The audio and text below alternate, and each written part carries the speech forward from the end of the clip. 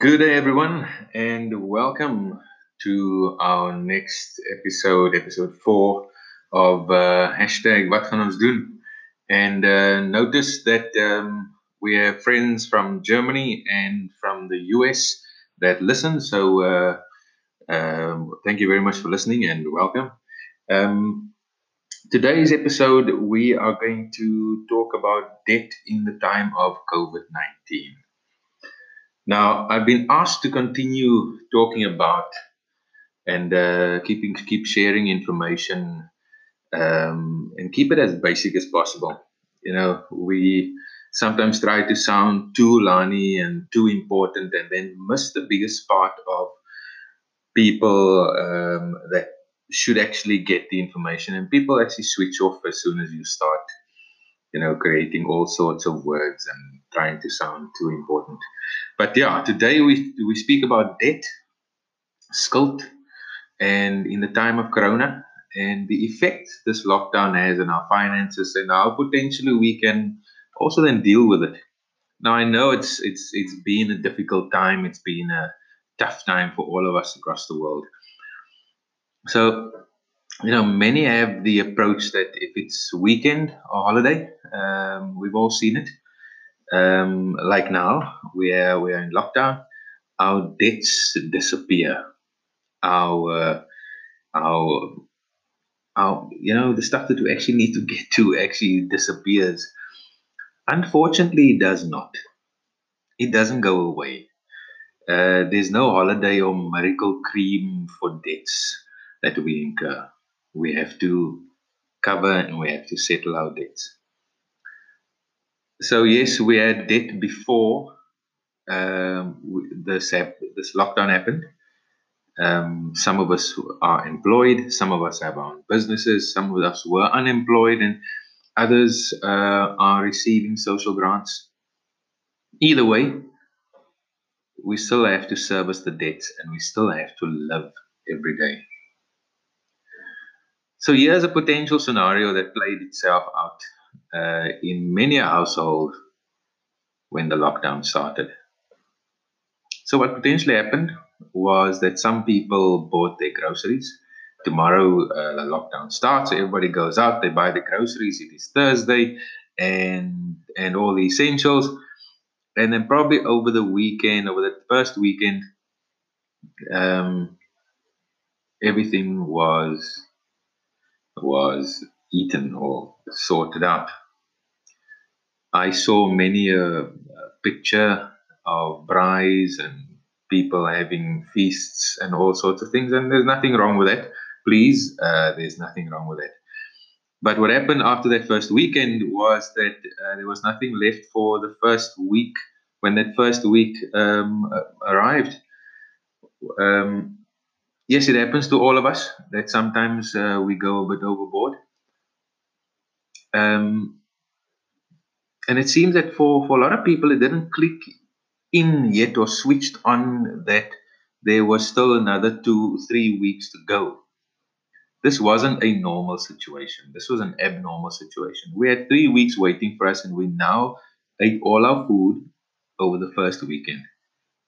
Where we could usually hustle during the week and earn a few rands here and there and do this and that to make ends meet, we couldn't now. We couldn't go out and hustle. We couldn't walk around. We couldn't go anywhere because we're on lockdown. We're now confined to our homes and therefore zero income. So, how do we, after the first week and now into our second week, start to save our money or the little that we have left? I'm sure a lot of us have actually thought about that. Now, finally, it clicked in. Finally, it dawned on us that this is something that's with us. There's not much that we can do about the past. We can't change the last week. We can't change how we treated things, how we treated our finances, our households. There's nothing we can do about that. But what we can do is to do things differently going forward. As a previous podcast said, I am a big thinker and I apply my mind, and I urge and encourage people to think more and take time to actually think before they make decisions. So, year two, apply your mind on what the month will look like. But firstly, what happens over the next 2 weeks of Corona, of lockdown? Not Corona, but lockdown. What happens? What do we do differently? Let's try to buy food for the week instead of going to the shop daily. You know, let's try to stay active so that we avoid in between snacking. I know it's difficult. We're sitting around, so then we grab a packet of chips, and then we grab this, and then we grab that, and sooner or later dan's alles opgeëet. Yes, weekend was done, and so people were jokingly posting, "I've eaten all my snacks for lockdown." But that was the truth actually for quite a number of us. So try to stay active, to avoid snacking, to avoid, grabbing this, that, and the other. Plan your meals in advance to ensure you work through your food for the week and not have that end of the end of the end of the week that looks different to the beginning of the week. We've all been there, but a bit more planning could just, change a lot of things. Kids, we all have kids that are running around at home.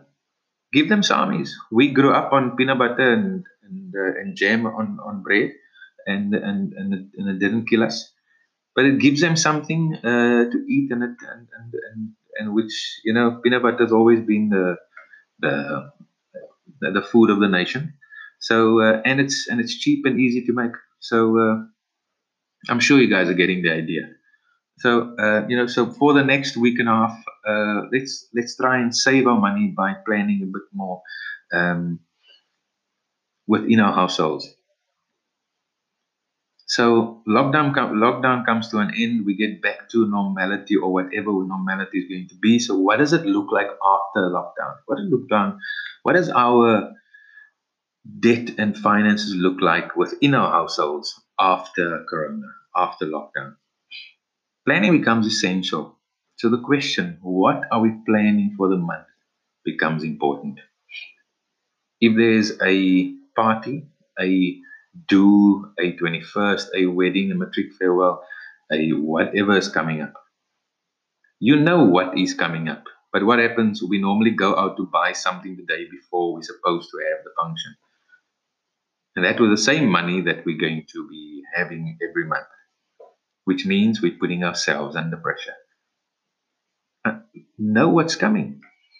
And if you haven't planned for it, and if it's something out of the blue, and if you don't need to go, then don't go. So, we only have so much money. So planning is essential. You don't have to attend all the do's, but if you're going to do a do, uh, you know when it's happening. So plan your finances around that. Save the money, lay by something, buy it over a period of time. You know when somebody's getting married. So post Corona, a lot of the stuff that I've dealt with before, but let's try to buy electricity for the month at the beginning of the month. Eskom units get less per rand the later in the month we buy the units. So buy electricity for the month. Buying data, some of us buy data every day, so it's 10 rand every day instead of buying 500 rand for the month. You now buy 10, 15, 20 rand a day. It's just costing you so much more. Plan your travels to work using the new buses instead of taxis. Plan visits to the shops. Make a list. You know what you're going to need, so do one trip instead of 7 or 8, because every trip costs us money. Maybe within a family we can buy in bulk. Family or friends, we normally do that for our year-end savings clubs, etc. For festive, we should perhaps look at doing that on a monthly basis because it saves us money. My contribution buying in bulk is less than when I go out and buy things every day from the spa or from Pick and Pay or from whatever spaza shop which is around. So many of us don't have extra money, and our salaries, wages, grants, monies are the only income we have. And therefore, we need to learn how to plan before spending. For some, it will be almost impossible to do this as we don't know any different. But almost impossible is not completely impossible. And I believe that most people, if not everyone, is always looking for a better way to do things. I've done a number of workshops over the last few months, and I'm available where we can have discussions and find solutions for everything. We serve a great God that has given us the wisdom to ensure no one needs to perish. We don't know what awaits us beyond this 21 days. But what we do know is that we will need to know how to deal with our money differently. We need to spend money wisely. While there would be those that will not be affected, that will just shrug it off, the majority of us, the majority of us already is and will be affected. So let's be smart. Let's find solutions and learn from one another to ensure that we all get through this together and is in better shape in the long run. As I said, I've done a number of workshops on this and is more than willing to come out to your church, to your group, to your organization, to sit down and have a chat and we can find solutions. Because a lot of people have different questions, and I've tried to cover a few of those questions here. My name is Marvin Dryan. I'm the managing director of a company called MLED Solutions. So, looking forward to chatting to you again. Cheers. Bye.